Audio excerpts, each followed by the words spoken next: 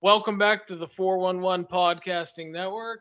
I am your host, Larry Csonka, and this is episode 13 of the 411 on Wrestling podcast.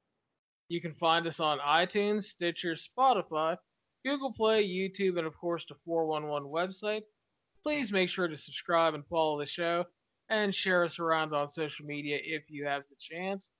Today, I am happy to welcome back my good friend Steven Jefferson Cook, who's been away on a little hiatus due to work. Steve, how are you? Oh, how's it going, Larold? Just hanging in there, living the dream, as the people say. That's right. Got to do what you got to do, man. Got to make the money. That's right. Money, money, yeah, yeah.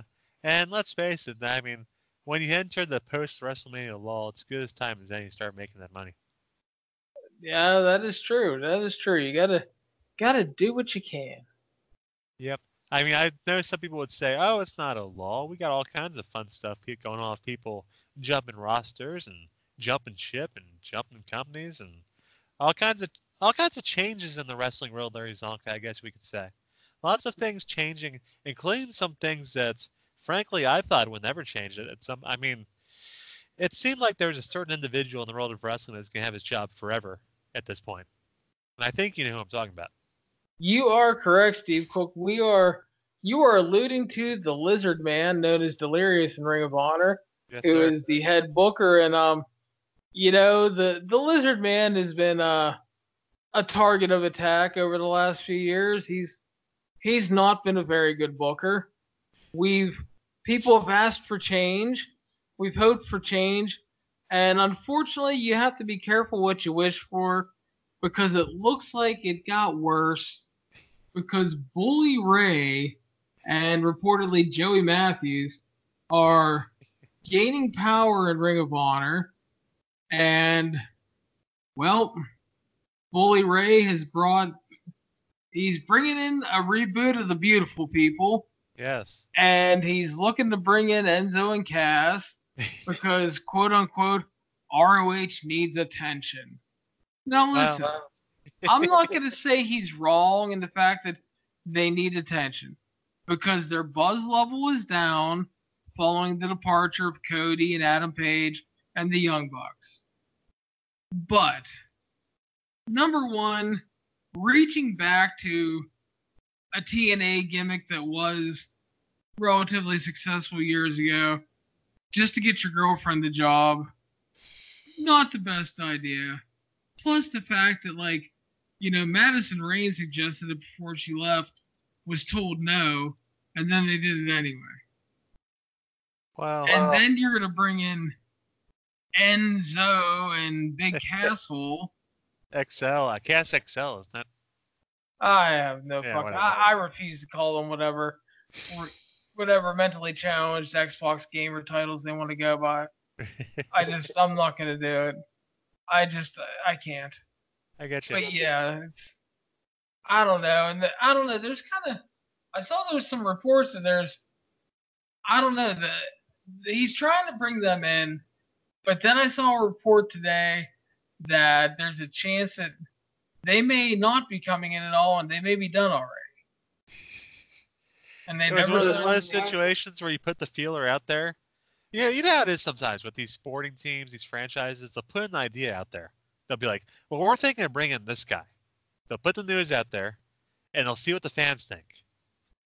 And ROH put out there like, "Oh, we're gonna bring in Enzo and Cass," and they saw all our fans being like, "No, no, no, no, no, no, no," and maybe that's what happened there. I mean, maybe it isn't, but I'm just thinking for a second. Maybe that's what happened there.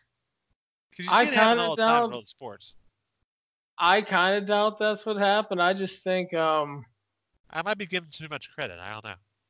Yeah, I kind of think you are. I think it's just I think that they pulled an old school TNA to where they shot the angle first, and then they didn't have anything locked in. Also crapping all over their whole tag team angle they're doing out there, and New Japan wasn't too happy about that either. And yeah.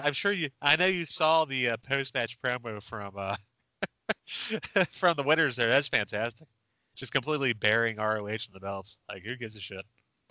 I think the funniest thing was later on, it's like Yano, his he steals the belts after the match, and then like when they're back in New Japan and they're setting up Yano and Makabe to challenge the Guerrillas of Destiny, he keeps stealing the belts, but he never steals the ROH belts. No, he doesn't. No, he doesn't give a shit about that. They're throwing the belt across the room. Who gives a shit about the ROH belts? They stole the New Japan belts, by God. Ugh. Oh, that partnership probably can't end soon enough for somebody. Am I right? Well, that's the thing. It's like, that Madison Square Garden show, it's like, if it was just the New Japan matches and the New Japan versus ROH matches, that's like a show of the year contender. But if you add in all that other stuff, yeah, then you add in like Mayu Iwatani versus Kelly Klein for the third time this year, which was no good, and the ladder match, which was good, but like the best thing like ROH did all night was the Roosh defeating Dalton Castle in 20 seconds gimmick. Poor Dalton Castle, but that's what had to happen there. That poor guy's he's on his last leg, literally, I think. Yeah. He's beat up boys. Quick backtrack to the Madison Rain point. I just want to backtrack because I heard a different story on that, slightly different. That Madison Rain, she pitches the idea for Beautiful People come back, right? But then I guess Delirious decides that, well, that's cool, but how about we have them turn against you, and we'll put Mandy Leon in there because, well, I mean, we know that Delirious wants to put Mandy Leon there. We all know that, right? That's not exactly a secret or nothing. That was Delirious's big idea. Have them join with Mandy and turn on Madison. And Madison's like, peace out. Is what I heard happened there. Yeah, and that's again, dude. That's why you can't have your head booker dating talent. And they're gonna switch to another head booker that's doing the same thing. I'm still trying to figure out how the BJ Whitmer Kelly Klein thing works. I'm confused. Well, I need a scorecard to keep track. Well, Whitmer's gone. Yeah, I know he's gone. He's with he's doing whatever for AEW, I guess. Yeah, so it's I don't know, man. It's like it just seems like it's like that dating in the workplace thing. That's why a lot of places don't let you date in the workplace. But like in wrestling, it's like it just comes off as such a bad idea because it's like, okay, there's all these other women, and then if they're not getting pushed, I mean, yep, they can claim preferential treatment. And like, let's face it, Mandy Leon, pretty girl, horrible wrestler. She's not good at all. Seems so. So yeah, I didn't think it would get worse than the Lizard Man, but it unfortunately has. And also, I mean, let's the big advantage that Bully Ray has over Delirious as well is the fact that he was a WWE guy. He was with the ECW. He's with WWE. He's with TNA or whatever. That's got to carry a lot more credibility with Joe Coffin, with the Sinclair, the wonderful people at Sinclair Broadcasting. It's got to carry more weight with them than it does Delirious's experience in IWA Mid-South and Chikara and where the hell ever else he wrestled. Yeah, it's You didn't mark out for that stuff. Oh no, I don't know. You're absolutely right. It's just I think what annoys me the most is that, like, you had a company that was picking up momentum over the past couple years, selling more tickets, selling more pay-per-views, and you lose the Bucks and Cody and Paige, and that's gonna hurt. And then your answer is what everybody tries to do to some degree and always fails. Let's go back to the Attitude Era. And let's be WWE light. It's amazing that, I mean, bringing in Enzo and Cass and bringing back the Beautiful People, I thought it was a freaking TNA show. That's what they did for years and years and years. And now that's Ring of Honor. They're TNA. They're more TNA than Impact Wrestling is. Not wrong. I mean, it's just it's just horribly frustrating, to be honest, man. I don't know. But yeah, apparently Bully Ray in charge, and then like apparently one of the other thing is like there's a lot of discord backstage and like people pissed at the people that helped produce All In because they're like Yeah. the feeling is that like the people that helped produce All In basically showed Cody and the Bucks how to be successful promoters. And well, I mean, I guess I'd be pissed too if I couldn't sell 10,000 seats on my own. That's right. But that I think that's kind of selling Cody and Bucks a little bit short, to be honest with you, because they're kind of guys that got themselves over, are they not? They Am I are. wrong there? Okay, I thought they kind of got themselves over, and it seemed like the Ring of Honor was content to coast off of their success for quite a while, to use those guys as the main draws whenever they could come in. I mean, that's been a thing for them the last couple of years, that they've benefited off of those guys, and also the other New Japan guys come in when they do, and they always present a bump up in ticket sales and all that. And it seems like the weakness of the Lizard Man's booking is that he hasn't really built anybody else besides those guys. And once the English speaking guys leave to do their own thing, and you're just relying on New Japan guys, you ain't got much. You just ain't got much. Yeah, and that's actually very accurate too. And the thing is too is it's not like, and they're not even getting a lot of New Japan people in because it's like they're gonna do the tour here in May, but like Juice is working there more, Zack Saber's working a little bit, but it's like they're not getting like a ton of the New Japan guys in regularly. They got their own stuff to do too. Yeah. Yeah. So you lose Cody and the Bucks, and Paige, who were they were heavily relied on, and it's totally different feel. And I even wrote about how they over relied on them, and it's just people had talked about it, and they're like, oh no, it'll be fine if they leave, and it wasn't really fun. I mean, they had to bring in a lot of talent to try to recover from that. They brought in PCO and Brody King, Bandito, Tracy Williams, Mark Haskins. Those are all great guys, and then you're using Juice and stuff like that. And they were going to use David Finlay a lot until he ripped up his shoulder. So, yeah, it's like you had to bring in a lot to try to replace that. And it's not going to fix itself overnight. And then to your other point, yeah, the Lizard Man really hasn't done a good job of building stars. Remember when they left, when Cody and the Bucks left, and I believe that the people that they put over on their way out were Jay Lethal and the Briscoes. Guys who don't exactly need it. Yeah. And also guys who I think we've kind of reached the ceiling with Jay Lethal and the Briscoes as far as like fans and new things they can do. Am I wrong there? I mean, it's starting to feel like that. I mean, they're obviously still great, but yeah, it's like, what are you gonna do right now? Like right now, Lethal's tagging with Gresham, which is really good. They're a good team, and they're gonna challenge for the tag title soon. And I like a Jay Lethal tag run would be really good, actually. Yeah, get him away from the world title and stuff for a while. But then you got like I'm Matt Taven as world champion. It's like not ideal. CMLL seems to love him. I guess he's big in Mexico.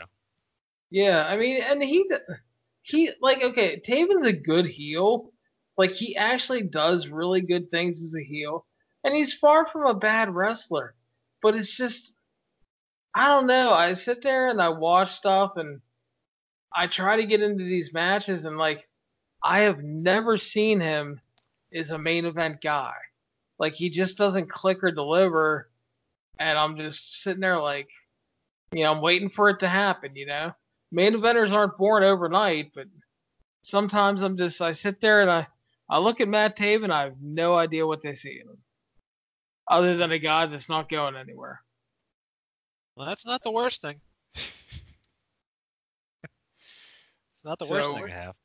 Yeah, so we talked a little bit about the AEW or Cody and the Bucks specifically, and leaving in AEW. And an interesting thing that happened this week is the 411 interview podcast spoke with a gentleman from the Rap and caused a little bit of waves.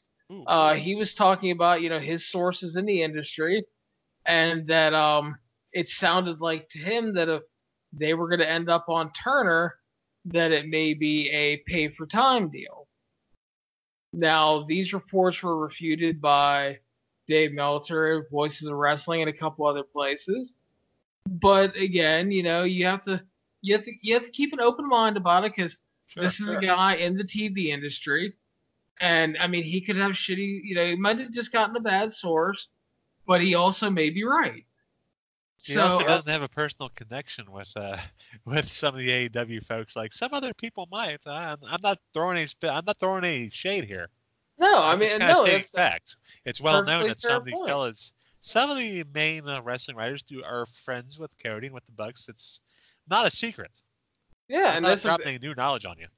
No, and that's a perfectly fair point, Steve, and I appreciate that. But yeah, it's like, again, like, and my other point too is, this is a guy with TV sources. He does it for a living. Now, everybody gets bad info from time to time. Yep. But if he's right, it's obviously not a good thing. But I'll tell you what, absolutely, it didn't shock me, but I guess it kind of upset me, was the fact that all we hear is people, dumping on WWE, or talking about how they want competition, or they just want an alternative. They want something else. And so this news comes out that it could be a time buy.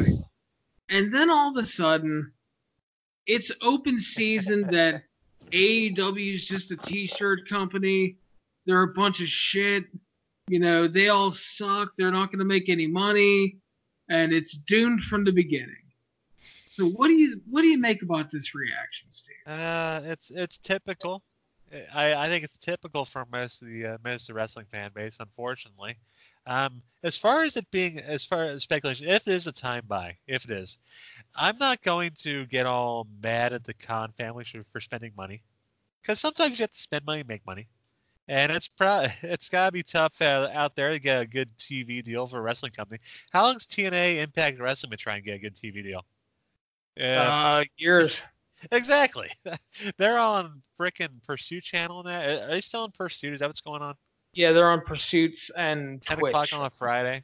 Oh, yeah. God. Yeah, I mean, so as well as WWE is doing, as well as the indie scene's doing, it's still tough out there in the TV world. Get a good time slot, get a good network. So if the cons want to spend the money to get the good time slot, I'm not going to get all hot and bothered about it. And I'm not going to sit here and be like, oh, they're doomed to failure. Oh, it's going to be the worst thing ever. Blah, blah, blah, blah, blah. It's tough to be competition with Vince McMahon. It just is. There's a reason why the WWE is number one. There's a reason they're indestructible and all that stuff. It was never going to be easy for these guys. They know that. I don't think Cody or the Bucks or Khan or anybody thought, oh, this could be really easy. It's tough. They're going to have to do some things, make some stuff happen, and it's not going to be perfect.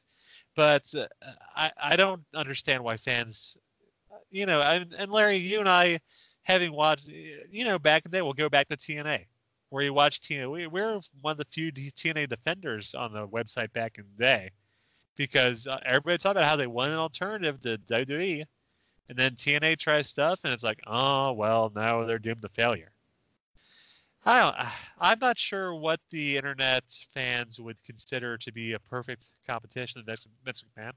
I don't know. I'm out. Yeah, I don't get it. I was just more disappointed, I guess. It's just because I read these comments like in my Raw reviews, and everybody talks about how they hate Raw and Raw sucks, and that SmackDown's okay, but they seem so upset, and they want something else. Yeah. And then it's like, well, are you watching Impact? No, I don't. Fuck Impact. I don't want to watch it. Okay, are you watching Ring of Honor? No, I love the excuse for Ring of Honor. I don't even know when it airs. Well, it's free on their website and Flight TV every week, so you can watch it there.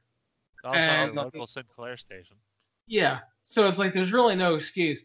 And then it's like, do you watch CMLL? I don't speak Spanish. Do you watch New Japan? No, I don't fucking speak Japanese. well, then you're not really trying, are you? Kevin Kelly's not Japanese. Exactly. But the thing is like, you're really not trying that hard if you're not watching something else, if you're that upset these days. Because there is so many streaming services and there is so much free stuff out there There's that too much, honestly. Yeah. But the thing is like, and even I know people that don't like the WWE main product, but they like 205 Live, NXT, NXT UK. So I mean, there's even WWE in a way is giving you an alternative. Yep. So, but the thing is, if you're not looking and you're not watching something else and you're that upset, you're really not trying. And if you're shitting all over the AEW thing, I think you have a horribly small look at the whole business because, and again, I hate to use the word competition because even if they develop into competition, it's really not. It's an alternative. It's something else. It would take a long time for it to actually be a decision. And it's more importantly a chance for the good brothers and sisters in the business to have somewhere else to work and make money. And the money thing, if you look at it, the AEW thing has been really good for a couple reasons right now because there are people that are under contract and making money with them right now that aren't even working. So that's okay because they're resting up and making money. But the other thing is it's been an effect on WWE because WWE has been paying people more to stay. So AJ Styles got a little bump up of pay in his contract, you know? Yeah. You got a little bump up. Yeah, but then you look at the guys like, you know, they're trying to keep Gallows and Anderson, and they offered them even more money, and they weren't even using them. They're not. They're still not. So it's like, I don't understand how you look at it as a bad thing. And like you said, even if it might start as a time buy, you have to look at it this way in TV. There are a ton of fringe sports and things like boxing who have started on time buys over the last few years and have developed into TV deals. Yeah, boxing's got some big stuff going on now.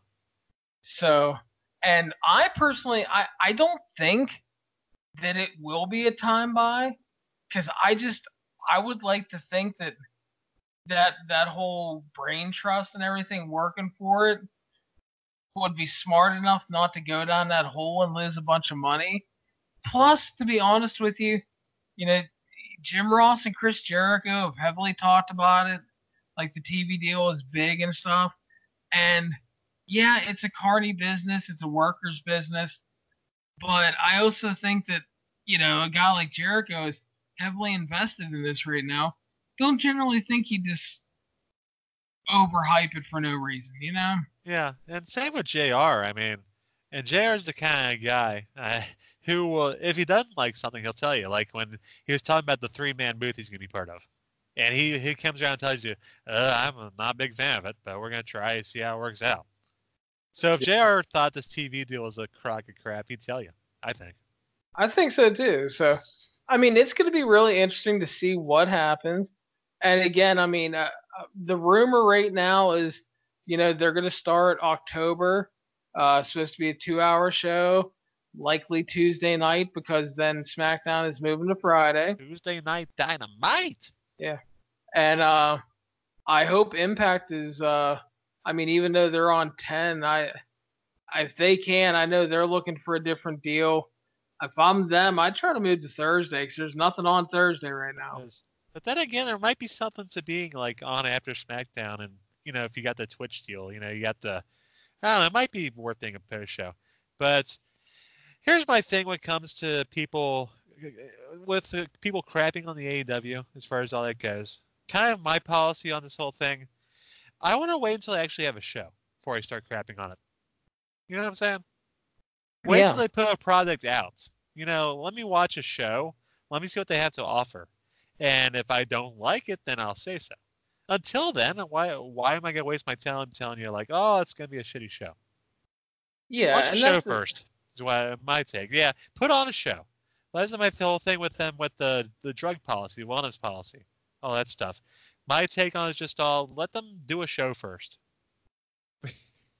Yeah, and that's like, I'm looking at it as like, because people always like, I wish he'd talk more about it and break it down. It's like there's break not down? a lot to break down right now. It's like we can talk about who they signed and stuff, the announcers and shit like that, but it's like outside of that, there's not a whole lot to talk about. We can talk about potential. We can talk about what I hope they can be. But yeah, it's like we just, we'll see what happens. We got Double or Nothing coming up, and they got some shows this summer, and we'll start seeing how the products is looking, and again who they're going to use and everything, and how it comes off. And again, I hope it comes off really well. I'm pulling for them because Steve, again, we remember a time to where we had WWE, WCW, ECW all rolling at once. Yep. And even before then, other companies, and it's like, I think it's nothing but good for wrestling as a whole. If we get some fresh blood in there and we get another alternative. Because again, I like having choices, and I think it's good for fans to have the choices, and more importantly, the wrestlers to have the choices. That's right. And it's like, yeah, I'm not WWE's biggest defender a lot of times because I don't enjoy a lot of what they do, and I think a lot of it's short-sighted and not well thought out. But it's not horrible all the time, and I enjoy NXT, NXT UK, and 205 Live. I think SmackDown is good most weeks. I could just do without Raw and Baron Corbin and stuff like that. We could all do without. Well, I can't say we could all do without Baron Corbin, because somebody out there will tell me that Baron Corbin is worth something. I keep hearing that, but he has defenders out there. I swear to God, I think that they're out there. I know they're out there. They're tough to find, but they're out there. Scary. So, speaking of WWE and stuff, interesting note. Dolph Ziggler last wrestled at the Royal Rumble. And yes, that's true. He was. He's talked about for the last year or so that he would like time away because he feels his character needs it, and that it's stale and everything. And don't disagree with him at all. But here's the thing: we went through WrestleMania season and everything? Did you miss Dolph Ziggler at all, Steve? Absolutely not. Was I supposed to give a longer answer than that? No. I mean, that was one of those classic answers where you set me up for a long time. Like, no, I don't. No, I did not miss Dolph Ziggler at all. I have been ranting about Dolph Ziggler for years. I've been tired of Dolph Ziggler for years now. Honestly, I'm trying to think when the last time I was interested in Dolph Ziggler was. I think the last time I was interested in him was when he had the IC title feud with Miz. No, I wasn't even interested in that, to be honest with you. We gotta go further back than that, I think. Damn. Yeah, no, I just was not a Dolph Ziggler guy. I mean, the guy, he had talent. He was very good at selling. I mean, the guy's very good at selling. My disconnect with Ziggler always was he would sell like $1 million, but what can he come back with? The zigzag? Oh, what do you do? The Fame-Master? Since he looked like Billy Gunn, I don't know. I just not really impressed the guy's offense, I guess is what I'm saying. Fair enough. Yeah, I mean, not gonna lie, I just I was on Twitter and somebody mentioned something about Dolph, and I was like, man, where the fuck has he been? He's still alive. Yeah, I was like, I looked up on Cage Match and like, fuck, he hadn't been around since the Rumble. I was like, and it feels even longer for me because I was in the hospital during that. Yeah. So it's like. Yeah, and I didn't even think about him during. I think I thought about him during Mania. Like, is he gonna pop up in the Andre? And then he didn't. Everybody else did. Then I stopped thinking about him. Even freaking Luke Harper was in the Andre. That's right. Get to that later. But yeah, I mean, honestly, I'm with you. I really don't miss the guy. And again, this isn't that I think he's bad or anything. It's just personal. No, it's just he needs time away, and honestly, he needs a fucking full reboot when he comes back. He needs a new look. He needs to work something different style wise, because he is right. He got really stale, and don't get me wrong, it's not all his fault. they booked him like shit most of the time. Yes, they did. And they booked him into the ground, and he wasn't a viable anything because he came off like such a big loser. So yeah, I mean, if they're willing to give him the time off, and he's doing comedy shows and he can relax and heal up because he's worked hard over the years, no doubt. But let the guy heal up, and then we just do something different with him. I don't want him to come back. I don't want to hear about being the show off. I don't want to fucking sit there and listen to him talk about how he thinks he's like the best in the company. Because it's like, even if you're a character talking like that, you're not. You're just not. Just be something different. Yeah. I don't know what it is. I mean, because part of that has to be him. He needs to embrace that, but he's the one that wanted the time off. He's the one who wanted a chance to get away so people can kind of forget what he was.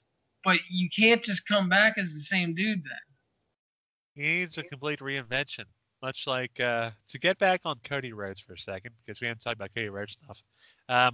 Cody Rhodes was a master of this during his time in WWE. He had a few different personas. He was the dashing Cody Rhodes. Then he got his face broken and became the undashing Cody Rhodes. He eventually became Stardust. But he's always trying to do something different. Don't forget Mustache Cody Rhodes. Yeah, Mustache Cody Rhodes also very important. Part of the Rhodes, that was the Rhodes Scholars time period, right? I believe so, yeah. With Damian Sandow. But, yeah, I mean, a guy that constantly tried to reinvent himself, try to keep himself fresh. And, yeah, Dolph Ziggler has never really done that. He got a haircut one time. He got a haircut. He got a haircut. That was his new personality one time. And even that didn't stick. So, yeah. So, I mean nothing personal, but Dolph, he needs to. Are we sure? We're sure he's coming back. Is that he's going? He's supposed to be, yeah. I was hoping he was going to get a comedy. To be honest with you. Well, again, I'm not going to lie. I wouldn't exactly miss him if he didn't come back because it's nothing personal. I'm just I'm over it. Well, here's the thing too. It's like I'm looking at it like this. It's like if I don't have to worry about seeing Dolph Ziggler, that's more time I can invest in watching like Ricochet and Aleister Black and other guys I really like. And yeah, it's again, like you said, it's nothing. I don't hate the guy. It's just like it's been a long time since I've cared. And if I don't care, why am I going to get invested in anything you do? I've been that way with Dolph for many years, and I've been that way with Randy Orton for many years, which gets a lot of people mad. Orton's very divisive in that way. Like either people really, really, really care about the guy, or like me and him cared for like a decade. Yeah, well, that's why I think AJ Styles is one of the biggest winners of the Superstar Shakeup because he got his win at WrestleMania and then he got the fuck away from Randy Orton. He got away from Randy Orton. He got his win over Randy Orton. He got the fuck out. God bless you, AJ. That's right. So, I mean, good for him, man. I was not looking forward to rematches. Like, I didn't think their match was bad at Mania. I thought it was actually good, but I thought it really lacked something. It was probably better than I thought it was. I didn't really care for it. It just kind of drugged for me. But I might have missed something there. And I know that the live crowd missed something because the lights made unable to watch the match. Yeah, but for me, it's like Randy gets in that box and he doesn't like venturing out of it very often. Yeah, they were in that box. And just wants to work his match. And I mean, to a point, there's nothing wrong with that, but it's kind of disappointing when you're in there with AJ. It's like you could do so much more, and you don't. It's kind of like people used to talk about Dory Funk Jr. that way. Like Dory Funk Jr. always wrestled the same style. He always wrestled the same match. That's what they always said about him, which was a contrast from his brother Terry Funk, who was all over the page. Very much so. How about dropping some Funk Brothers in this podcast? I like it. Yeah, there you go. So, moving on, Viceland has been doing the Dark Side of the Ring series. And I know you want to talk about this, Steve. We're 2 episodes deep so far. They did one on Randy Savage and Miss Elizabeth. And then they did one on the topic that will not die, the Montreal Screwjob. Indeed. And I'm actually 3 episodes deep because I saw the 3rd episode, the Bruiser Brody one. Oh yeah, that's right. They put that one out on YouTube, I think, right? Yeah, it's on YouTube, and it's also on the. I can tell you, there's on the Spectrum on demand. Like if you go into the Viceland section, they had it on there. So, and it might be you guys check it out, guys out there. If you have Spectrum or if you have some other on demand service, it might be out there for you. If you haven't watched it on YouTube. Yeah, I haven't got a chance to see. I have a friend that hasn't, so and you haven't, so I mean, not everybody's seen it, but yeah, definitely take a look. So the Randy Savage Miss Elizabeth one, what'd you think? Well, that was kind of the weakest one for me so far, to be honest with you. It almost seemed like they're trying to downplay, like you know how we're always told how Randy was so protective of Elizabeth, and this and that and the other thing. It seemed like they're trying to make excuses for that. Like they're trying to say, well, he wasn't such a bad guy. It was you had like Bruce Pritchard working, you had some guys working. The most interesting part to me was with Linda Hogan. You remember Linda? Oh yeah. That stuff was kind of new to me, so I got some interest in that, but. And they didn't really go. They went to the Lex stuff a little bit, which a bad time. But it's the good story get out there. I thought it was kind of the weakest one I've seen so far, to be honest with you. Yeah, I didn't think it was bad. I kind of agree with you. It felt like they were kind of trying to. They were sugarcoating things. I guess they were trying not to bury Randy, which I mean that's admirable and everything. All the dead. Yeah. But if you're doing like a documentary and you're trying to tell the story, I mean, you kind of just got to tell the story. You can have somebody on the other side saying Randy Savage is a freaking piece of work. Yeah, and then, like you said, they touched on the Lex stuff a little bit, and I mean that's not exactly like, clean living there and good time. So I mean, yeah, just I don't know. It's like if you're gonna do it, do it. You know what? Okay, one of my favorite stories from this, Jake Roberts tells a story about how after Jake Roberts slaps Elizabeth, this Tuesday in Texas, we all remember that. We all saw that. It's fantastic. After he slapped Elizabeth, he tells a story about how Elizabeth's parents wouldn't let the Macho Man in their house because he couldn't protect his old lady. He goes on to explain about how they were true believers. They believe this wrestling stuff, which leads to the question: if they're true believers, they believe that wrestling's 100% real. Why did they let her marry that guy in the first place? He's a psychopath, right? This is very true. Why did they go on in the first place? If they think wrestling's real, then why would they? Oh yeah, marry that guy, the guy that's a raving lunatic on television. That's a good idea. My absolute favorite Jake Roberts Randy Savage story is when he tells like the full story he did on Joe Rogan's podcast about the Cobra. And he's sitting there and he's, because they're going to do the angle where Jake has the Cobra bite Randy Savage's arm. He's tied in the ropes and they're backstage talking about it. And Randy Savage comes back and he's asking him about the Cobra. And he's like, is it fixed? Is it taken care of? And he's like, yeah. And he's like, Savage doesn't believe me. He's like, I want the snake to bite you. And Jake Roberts is like, what? Yeah. He's like, I want the snake to bite you. He's like, so Jake Roberts is telling the story, and he's like, all right. So he's like, I pull up my pant leg and get the Cobra out, and I piss it off a little bit, and he bites me in the leg. And he goes, and Randy's sitting over there, he goes, don't get up, don't go anywhere, don't take any potions or antibiotic. He's like, and he's just like going off. He's like, don't fucking move. And so Jake's like, I'm sitting there with this goddamn snake on my leg. Yeah. And after about 20 minutes, Randy's like, yeah, he's like, I guess it's okay. We'll be good to go. And he left. Yeah. And then Jake, then later on, Jake made sure that the Cobra got a good bite on Randy. Yeah. That's a little receipt. Yeah, when they got in the ring, he's like, I slapped the shit out of that thing and pissed it off. Really good. But yeah, it's like, oh god, I heard him tell that story on the Rogan podcast, and was just dying. He's like, don't take any potions or. I'm sure that's how he said it too. I know, but yeah, it's just Good stuff. Yeah, but like I thought it was fine. I thought a little weak, like you said. I just think if you're gonna do it, do it.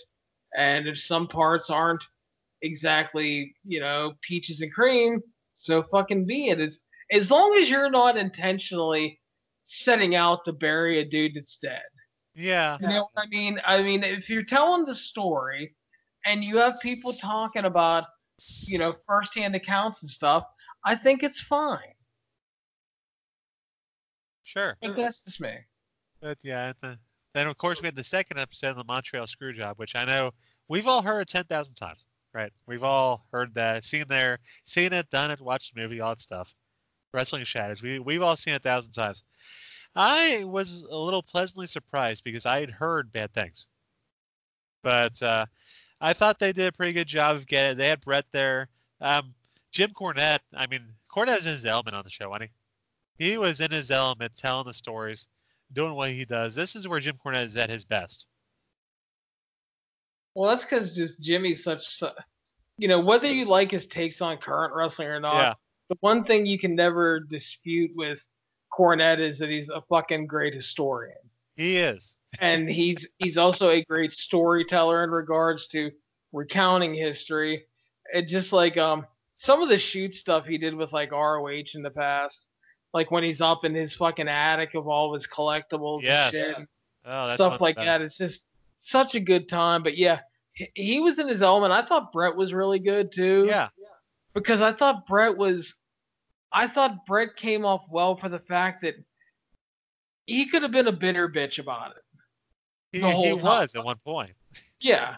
But I mean, to the point where he's not now.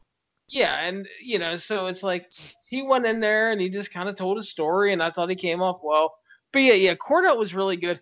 The only thing for the most part, I didn't like, I didn't like that they were redoing Montreal again because it just seems like we've heard it a million times. Yeah, I mean, they're going to us, and maybe made to a newer audience because we forget sometimes this happened 22 years ago.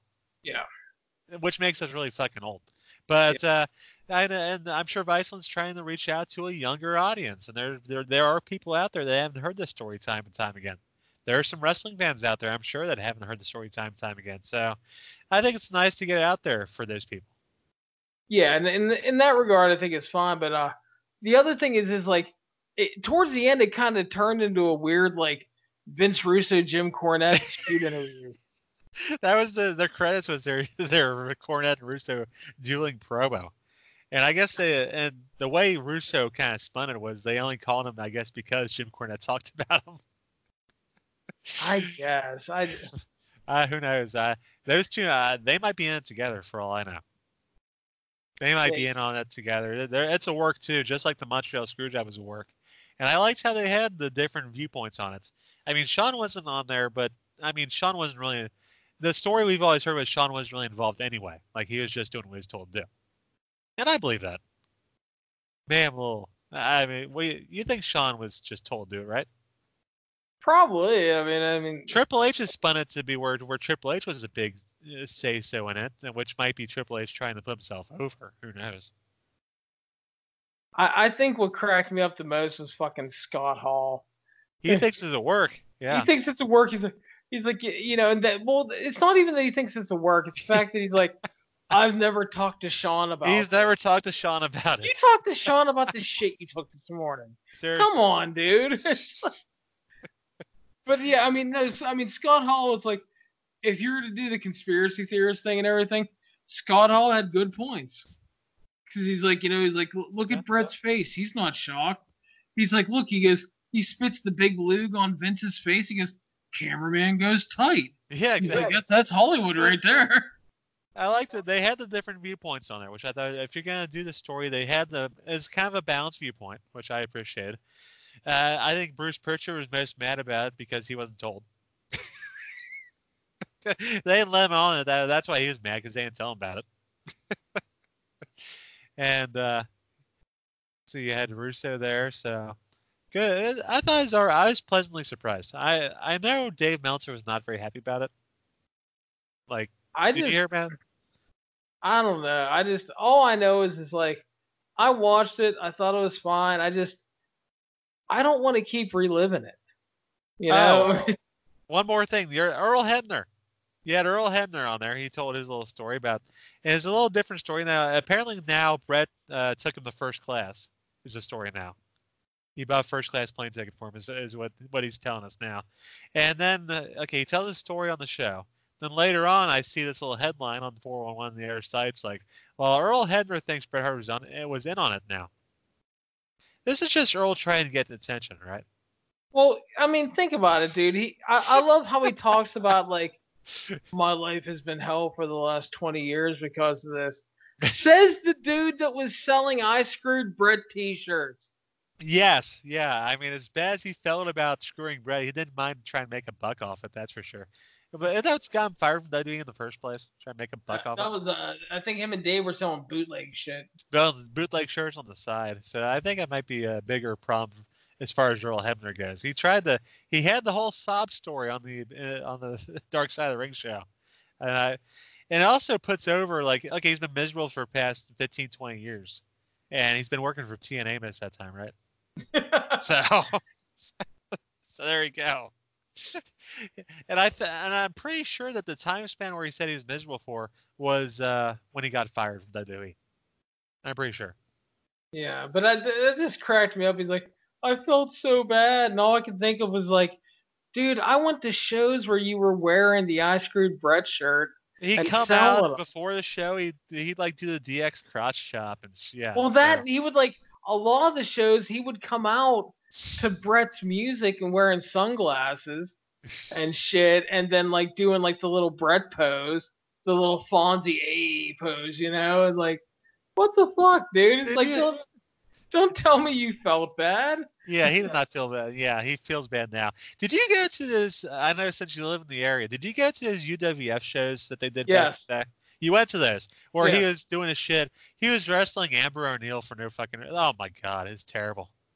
I saw it. I saw it later on. Oh, terrible. That was actually the UWF shows with Hermie Sadler and TNA. Went to some of those, and that was actually how the podcast with me and the wife started. Oh, really? Yeah, we went to one of those shows, and then we came home that night.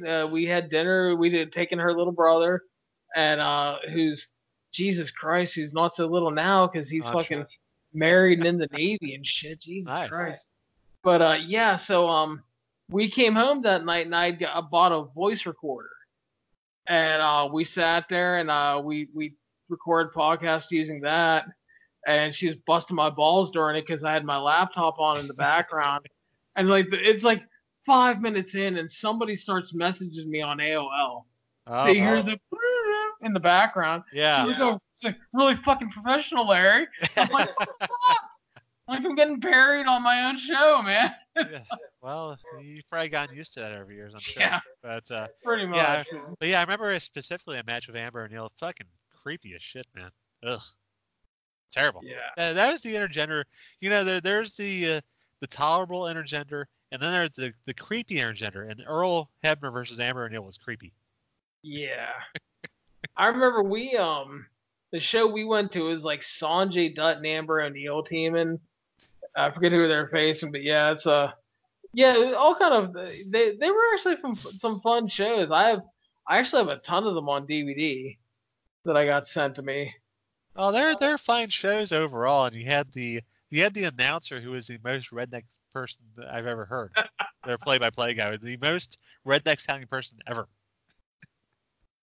I don't know where they found that guy. I'm sure down the road probably. Yeah, I was just gonna say. Like I laughed at like the one show we went to. We get off the exit, and I was like, "This is the most pro wrestling exit ever." And Christy's like, why? I'm like, Waffle House, right? There's a Waffle House, a Cracker Barrel, a Lowe's, and a Home Depot. Yeah, that's where you get the tables. I'm like, the ladders. I'm like, they are set for action. I mean, before and after, you know, get all your supplies, fuel up afterwards. But yeah, I just cracked up because obviously, since I'm a pro wrestling geek, that's how I think of things. I see the Waffle House and the Cracker Barrel and the weapons store. So, good times. But Steve Cook, I know you wanted to talk a little little old school. You wanted to talk about a certain individual, and I will let you take the lead. Well, I wanted to mention because I saw on the Twitter machine our good friend Ryan Bowman. You remember Ryan Bowman from back in the day? Yeah, Former writer. I think he still does some things. Gorilla the Position. grill position. Yeah. TheGorillaPosition.com. There's a free plug. Anyway, he mentioned on Twitter, he does a lot of the historical stuff. He mentions things. And it turns out that today, April 20th, 2019, the 20th anniversary of, well, many things, but also the passing of Ravishing Rick Rude. And people who know me well, and I'm sure I've mentioned this before, Ravishing Rick Rude, one of my favorite wrestlers growing up. My first action figure, Larry, the first one I got before I got the ring for Christmas, the first action figure I got was Ravishing Rick Rude. I always liked the heels for some reason. I got the Ravishing Rick Rude action figure, the Ted DiBiase wrestling buddy. Forever was, that's what my mom always got me. So I was a big Rick Rude fan. Of course, then he disappears from WWF, goes to WCW. I managed to get in time for some of that, and even better, honestly, in WCW. He had a great run there. Top heel. I mean, he won the big gold belt one time. Should have been WCW champion. I don't know what happened there. Things go astray. And unfortunately, he has to retire after a match in Japan with Sting, breaks his back, finishes the match, but still has to retire. Does some managerial stuff. Early DX, does the early DX thing, goes to the NWO of Kurt Hennig. Getting ready for a comeback, passes away. There's been different innuendo about what happened, different overdoses or whatever. But so, Larry, I wanted to ask you, man to man, mano a mano, what's your favorite Ravishing Rick Rude wrestling memory? I really liked the WCW run because the WWF stuff was good, but I thought that just the overall tone of the WCW run fit him way better. Yeah. I enjoyed a lot of his work there, and kind of like secondary low key thing. I like the angle he did in ECW. Oh yeah, yeah. Where he was in and they were teasing that he was gonna get involved there and stuff, and which led to one of the most historical aspects of wrestling history, appearing on 3 different company shows within a couple days of each other. Well, he's on 2 company shows the same night, of course, and the ECW show aired that weekend. Yeah, so I mean that's one thing that it's really hard to do. Like the only thing comparable these days are not necessarily competing companies because a lot of them are cool with each other, but like this year, like there was a week where Pentagon was on Lucha Underground, and then he was on Impact and MLW all in the same week. So it's like you have a couple guys like him and Sami Callihan that can do that, but obviously when the Rick Rude thing happened, it was just unheard of, and nobody could have saw that coming. Oh, that's great, and that's great because on they had taped the Raw the week before. He had like the full beard introducing Degeneration X. And then the NWO, like I think it's like right after it's like 9 o'clock or whatever. They bring him out and he's got the mustache. He shaved off the beard and he's got the mustache. He's cutting the promo in favor of Bret the Hitman Hart, who I know that's the reason that he left WWF pretty much was due to the Montreal Screwjob, because he thought that Bret got done wrong. So he was actually one of the guys that stood up for him and got the stepping. Which, I mean, a lot of the guys talked about it. They were upset about what happened to Bret, but Rick was one of the few guys who actually did something. Yeah, there was a lot of talk, but not a lot of action after that. Yeah, Rick was one of the few guys who acted. And Bret was very thankful for that, too.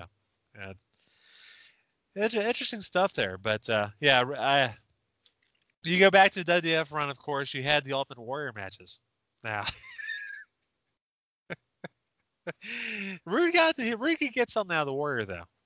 Yeah, he was one of the few guys. Yeah, that's why. I managed to remember the WCW run. He had some great matches with Sting. He was one of those guys early in Dustin Rhodes' career.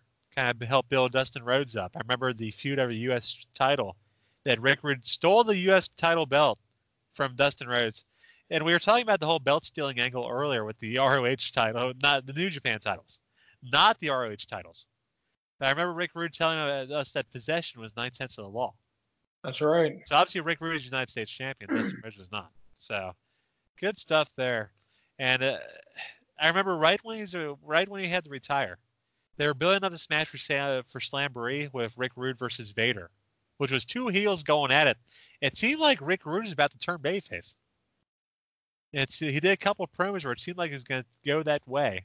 And I've always wondered, what Ravishing Rick Rude have been like as a babyface? Yeah, that would have been cool to see. It's always a shame when you have to play what ifs because we just don't know. But funny aside is my mom loved Rick Rude. I'm sure she did. Being a red blood woman, I'm sure she loved Rick Rude. Yeah, to the point that I used to like my big Christmas gift every year was usually like wrestling magazine subscriptions. Ah. And there was 1 year where he had like basically like the centerfold of a WWF magazine. My mom literally said, that's mine, right? Yeah, she was all about them washboard abs, man. Oh, damn right. You know what? Maybe that's why my mom got me a Rick Rude action figure, come to think of it. Maybe. And she might like Ted DiBiase because of the money aspect, Yeah. Underrated Rick Rude. An underrated Rick Rude run was him and Manny Fernandez in the NWA. Ah, yeah, what were they? What'd they call it? What'd they come out to? What was their song? Smooth Operator. They also came out to We Will Rock You too. Ah, what's Smooth? He came out Smooth Operator somewhere. Was it Memphis? Might be, yeah. It might have been Memphis. I remember if you have the Wrestling Gold DVD set, there's a lot of early Rick Rude in Memphis where he was greener than goose shit. Let's be honest. He was in the process of learning. And that's why he was there to wrestle Jerry Lawler. That's what you did down in Memphis. You get there to get better, and that's what he did.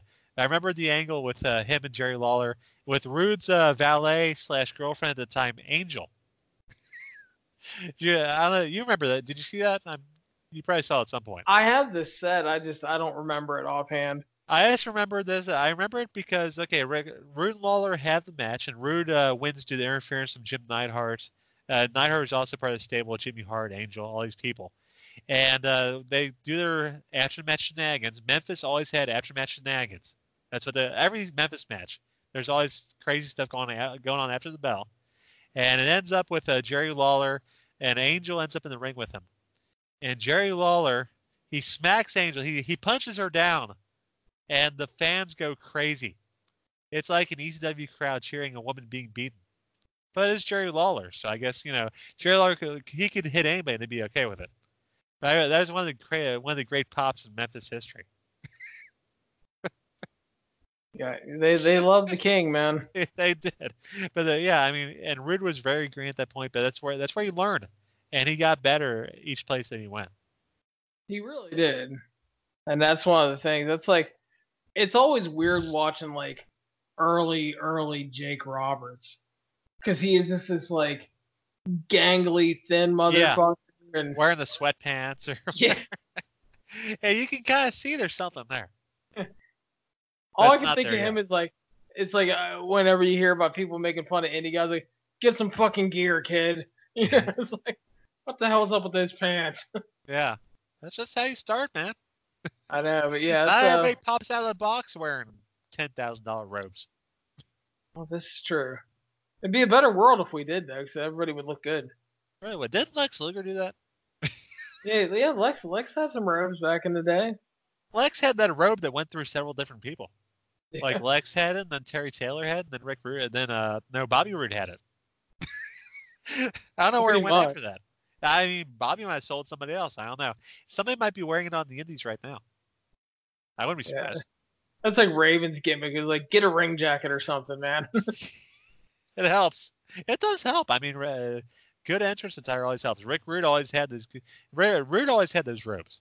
They weren't as fancy as ornate as Ric Flair's were. But it was all about Rick Rude taking off the robe.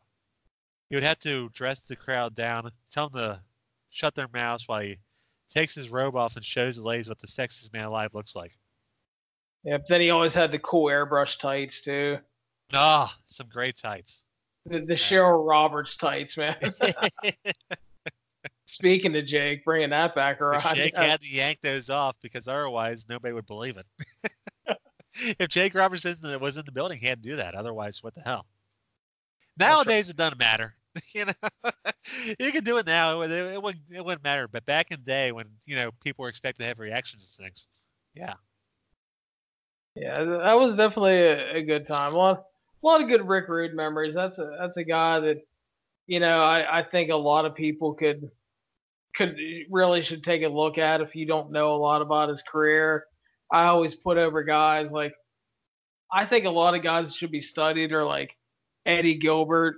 Sure. Especially if you're a small dude and, you want to learn how to maximize what a small heel can do. Yeah, and Rude would be great for a heel. If you're gonna be a heel, study Rick Rude.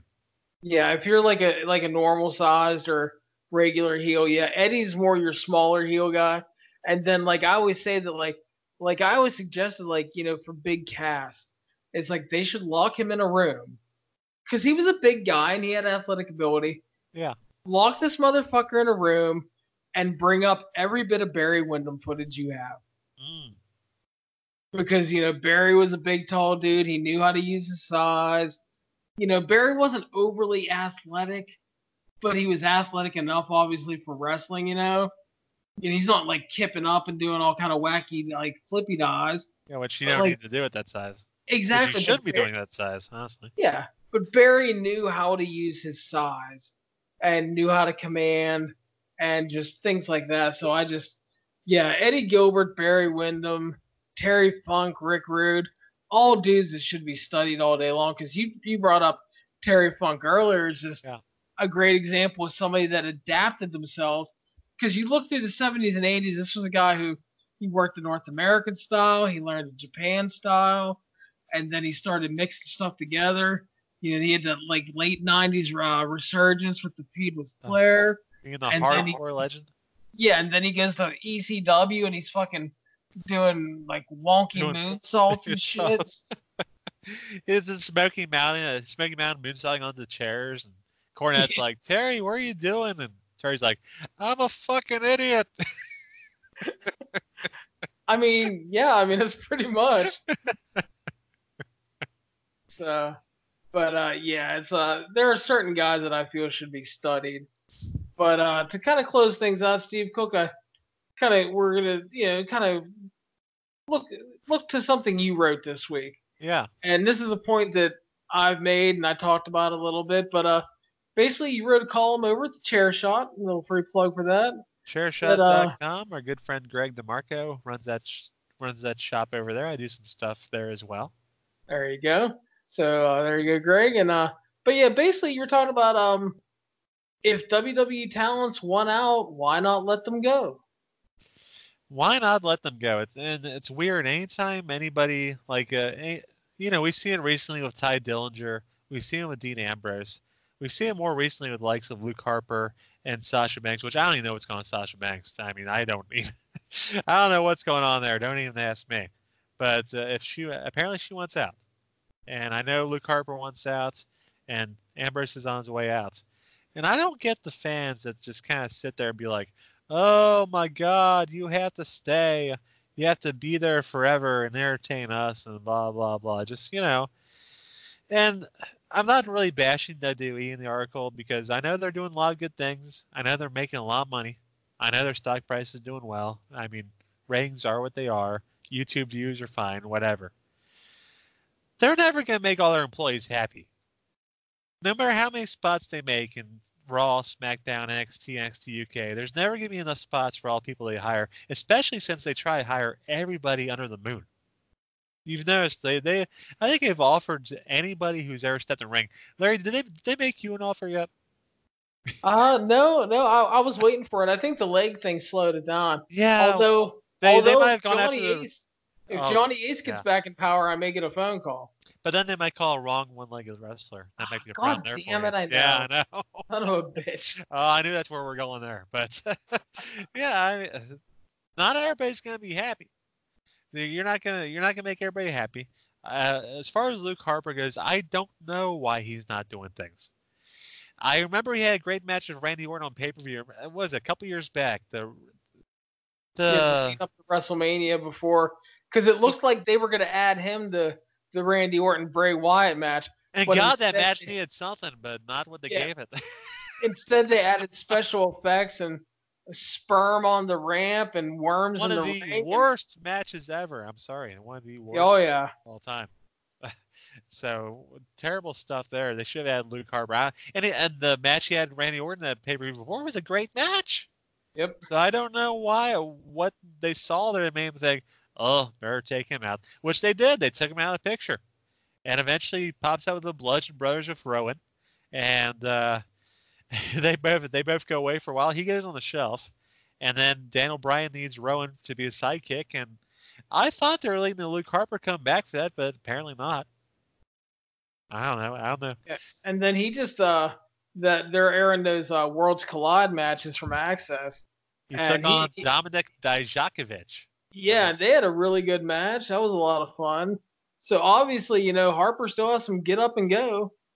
Hell, even that Andre Battle Royal, he had a little get up and go, and you saw the crowd pop for when him and Braun Strowman stood face to face because they're like, yeah, we want to see this.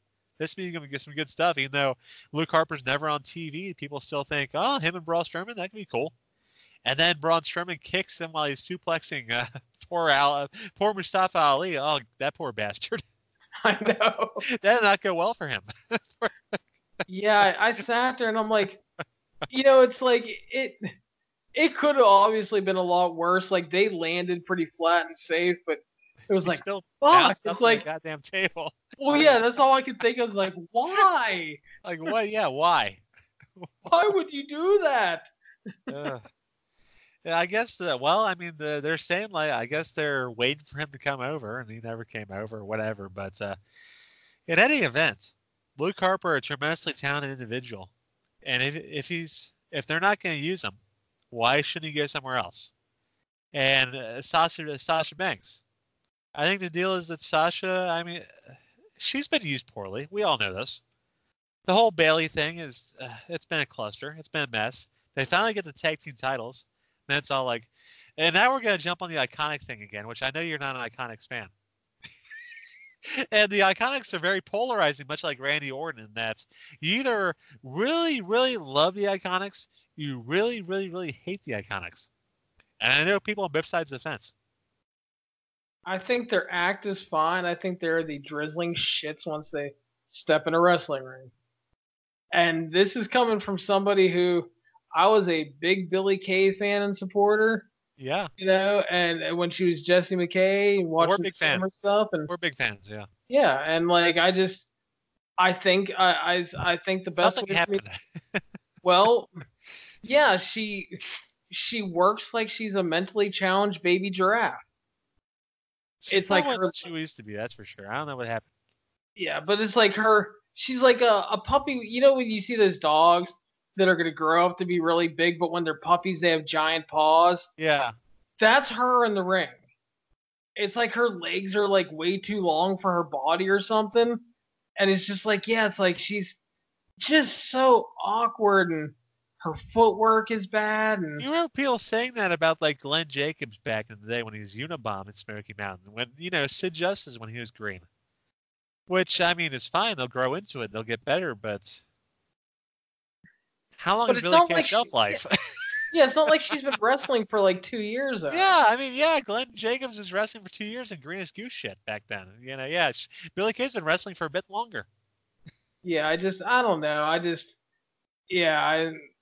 The Iconics, whatever. But their act is great. So I have no, but then I could understand why Sasha would be upset when up until they told her and Bayley like, oh, you're gonna be his tag team champions, you're gonna go to all the brands, you're gonna wrestle Raw and SmackDown, NXT. Maybe we'll send you to England. Why not? That'll be fun. And so they probably got excited about it. Then all of a sudden it's like at WrestleMania, oh yeah, you're just gonna job the Iconics and Well, not only that, Then apparently we're gonna send Bailey SmackDown, so you'll be. Yeah, they were told at Mania that like you're dropping the titles and the team's over. Yeah, you're dropping the titles and you're done as a team all at once. Okay. How are you expecting to react? Yeah, and I think again that was such a bad move because they were a great call as first champions because they had all that history and stuff, and then you put them together and they succeed. And even as poorly booked as they are, the fans still buy into them. Exactly, and the thing is like, they should have went and done an NXT TV taping and worked like the Sky Pirates or something. Yeah, they should have went and worked, a UK taping and faced somebody over there. Piper Niven and Kaylee Ray. Yeah. Rhea Ripley and somebody. Yeah, somebody. But it's just like, you had a lot of options over there. They did the bare minimum because there was no real planning for it.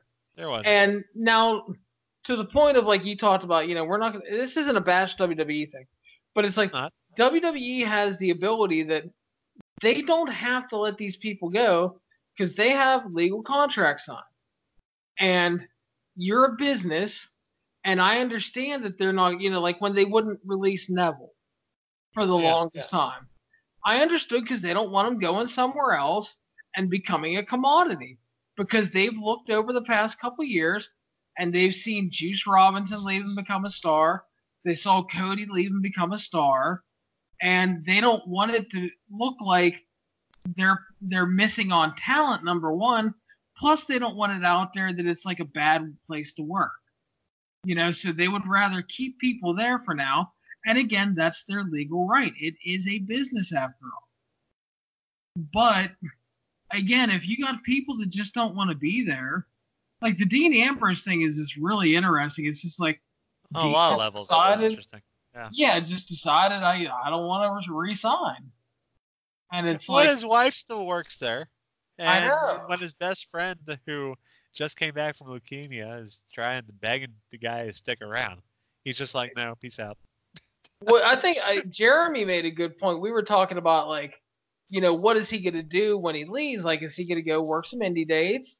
Maybe a little AEW or something, or what is he going to do? But is he going to do one of those things to where he leaves for a year and then comes back? Because you know how when you leave and come back, WWE tends to treat you as a bigger star. Yep. So that was kind of Jeremy's theory behind it, is that he may be leaving to do that, which not at all a horrible idea. And he's got miles and miles and miles of abuse on his body too. Yeah. So I mean, I would just take a year and refresh. Maybe take a trip to Europe or something. Do what Sami Zayn did. Take a trip to Europe. Why not? Yeah, do something. But but you got a guy like Ambrose, whether you like him or not. You have a top guy opting not to resign. Sasha Banks is one of the top women. You have her pissed off and apparently threatening to leave. They've given her time to think about it. And that's the thing is like, to make a difference right now, you don't need your Ty Dillingers and Luke Harpers wanting it. You need people that are perceived as stars to make some noise and one out. So, Ambrose not resigning, I think that is pretty big because I think if everything was that hunky-dory, he would stay and be with his wife and make some good money, but apparently not. I mean, there's something going on there. Yeah. The Sasha thing. There might be something else that we don't even know about. I mean, exactly. So then you got Sasha, who is understandably just upset and disenfranchised with a lot of things. And, I like how all of a sudden, though, it's like, oh, well, people were complaining that, like, Sasha and the other women weren't getting a fair shake because everything was about Ronda for a year. Yeah. And now Ronda's gone, and then Sasha basically feels lied to and is upset. Now it's like, well, she was never that good anyway. Of course, yeah. She's a crybaby. They're all gonna throw her under the bus, and I love all the armchair psychologists out there who know all about Sasha Banks and what she is and what she isn't, and how she feels about this and how she feels about that. I don't know. The only thing I can say for Sasha Banks, from what I see of her on television and the way she talks on the internet and whatever, I think she's the kind of person that's only happy if she's on top, which is not a bad thing. And what they tell you, that's what they tell you. If you're going to be successful in pro wrestling, you need to be focused on being on top. You've heard that before. Yeah, That's what everybody says. If you don't want to be WWE champion, then why are you there? That's what everybody says. You And have to have a Sasha, if certain she has amount that of mentality and they're pissed off about it. Yeah, you have to have a certain amount of ego to succeed in the business, I think. Yeah, so I don't knock people for having egos. Yeah. Because But the other thing too is it's like, if you look at it, I mean, from what we know, and again, we don't know everything, but it feels like I think she feels betrayed because it's like, you're going to be a top star, and then it's all about Charlotte, and then Ronda, and now Becky, and I'm sure she's happy for Becky and everything, but then it's like, we're going to team you up with your best friend. And they threw her a bone there, yeah. Yeah, and we're going to let you guys go to all the shows and defend the titles and really lock these titles in that you wanted. And then it's like, they get them for like, what, a month or whatever? And it's like, you're going to lose at Mania and we're going to break you up and you're done already. Yeah, it'd been one thing if they're going to lose and then, do the comeback, which I thought was what they were going to do. I thought they'd lose the titles and then do the comeback, was what I thought they were doing. But no, they're just going to split them up.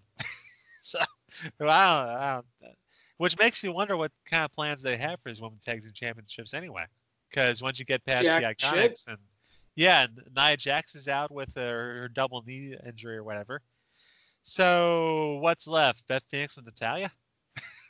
I guess you have Asuka and Kairi Sane now. Okay, you got Asuka and Kairi now. So you got Fire and Desire, Mandy Rose and Sonya.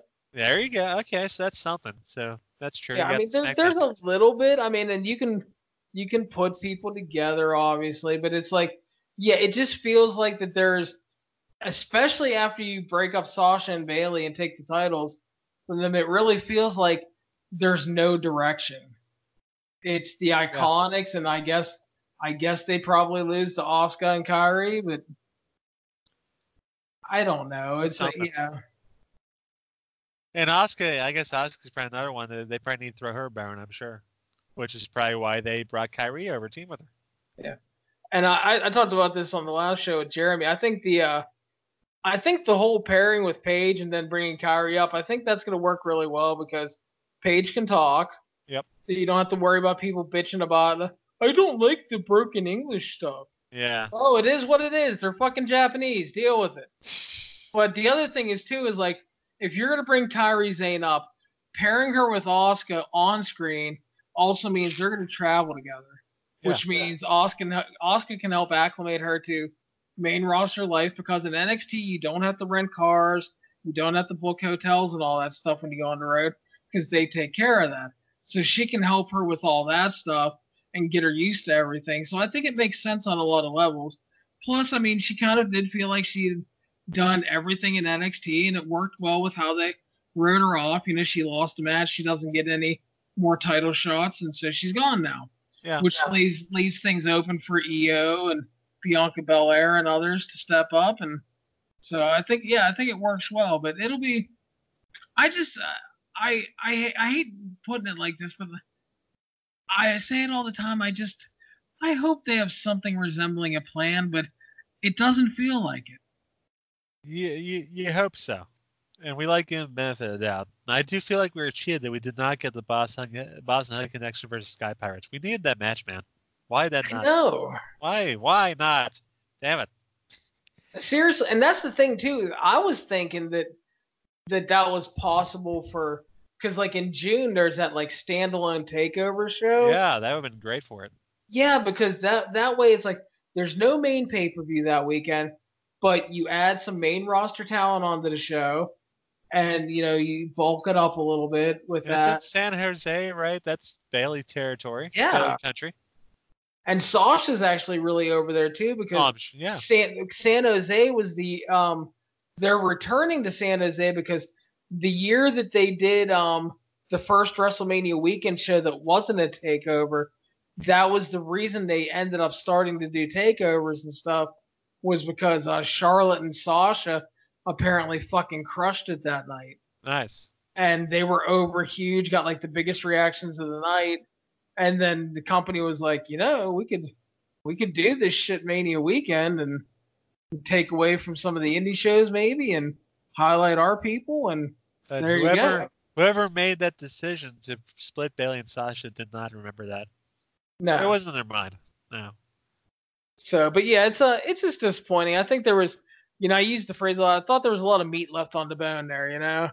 Yep. I thought you could have done a lot more. Sky Pirates again, like I said, NXT UK taping. You could have, a couple of things you could have done. Like I think Piper Niven and Kylie Ray would have been a fun pair for them to face, or you could have put some stuff together. And you could have put Storm and Ripley together for Shivan. Why not? Tag team partners that hate each other for one night. Why not? There you go. Johnny Saint trying to stir shit up. That's right. Why not? But just fun. Something. I feel like that it sounded like they had a lot of good plans, and then they just didn't follow through with any of them. Yeah. But back to the point. I mean, if Sasha wants to go, then why get mad about it? Yeah, I understand it. I mean, if she wants to leave, it's her decision, I think. And I don't know how long her contract is. I don't know how long Luke Harper's contract is. But I just let him go, I think. Yeah, and my point is that, like, if they're that miserable and they want out, even if you talk them into staying, what kind of effort are you really going to get if they're still there? Well, I mean, what's the update? How's the Revival doing, by the way? Have we had any updates on the Revival situation? They're just sticking around, I guess. Yeah, because they won 90 days to show that WWE cares about tag teams. And we got the titles on Hawkins and Ryder. We got the Viking experience. I don't know about all that. I don't. We got Chad Gable going to SmackDown off screen. Yeah, who the fuck knows? It's again, you're looking at a company that has never truly valued tag team wrestling. It's like, yes, there have been great tag teams in the past, but It's never been like a big focal point. Even in the 80s, they went on last on the house shows because Hogan wanted to go home early. Yep. But yeah, I mean, if you got people that want out, while it's the company's right to keep them, I feel, because, to fulfill those contracts, I think you have to look at it like, if you have someone like, I think Sasha is supposed to have a contract through 2020. I think Harper's is up in November. It's like, let's be realistic. Luke Harper's 39. He's coming off an injury. If he's not happy and he's done in November, just let him go. What are they going to do with him for the next 2 months? Exactly. Nothing. Sasha Banks, her contract, if her contract's up in well over a year, if you bring her back, is she really going to be that happy? I mean, I think you have to weigh all these things. It's like, how much is she worth to you? Is she selling merch? I don't have like numbers in front of me, so I don't know. I assume she does pretty well from everything I've heard. Yeah, but it's like, is she going to be worth bringing back? Is she going to have a good attitude? Is she going to work hard? And if you come to the decision that it's going to be no, then maybe you just have to let her go. If she has, let's say that there's 18 months left on her deal, I think you make a compromise, and it's like, yeah, we'll let you go, but you're going to have more than a 90-day non-compete. Yeah. But like, just get out of it if they're not happy. Move on, because you have a fucking warehouse full of talent. You have 2 warehouses full of talent, I think. Yeah. They got a lot of people use, yeah. Exactly. So it's not like they're running low on personnel. And if you got people that are truly, truly unhappy, and it might not help your business at all, then why are you keeping them around? It's a very good question, one which I do not have the answer to. But yeah, so good times, Larry Csonka. I mean, I'm very happy with my position. Just so you know. Oh, that's good to know. But yeah, I am glad to have you back. I know we had a few shows without you there. You've been super busy, and that's okay. And we'll, like I said, we fit you in when you have time. I don't mind stepping aside for for those guys. I don't mind stepping aside for those people. They're good people. Yeah, so we got a lot of good people there. Yeah, we had some good stuff. And again, you can follow the 411 on Wrestling Podcast on iTunes, Stitcher, Spotify, Google Play, YouTube, and of course the 411 site. And make sure you check out the whole podcasting network where we have the MMA Ground and Pound podcast and the 411 Interviews podcast where we've talked to such people as Rosa Mendez, Vince Russo, Eli Drake, Tony Maglio from The Rap, and most recently Lana. God, Lana, that's a big get right there. Yeah. So check those out and share them around and share our show around on social media as we would appreciate it. And Steve, take care and happy wrestling, my friend. Happy wrestling.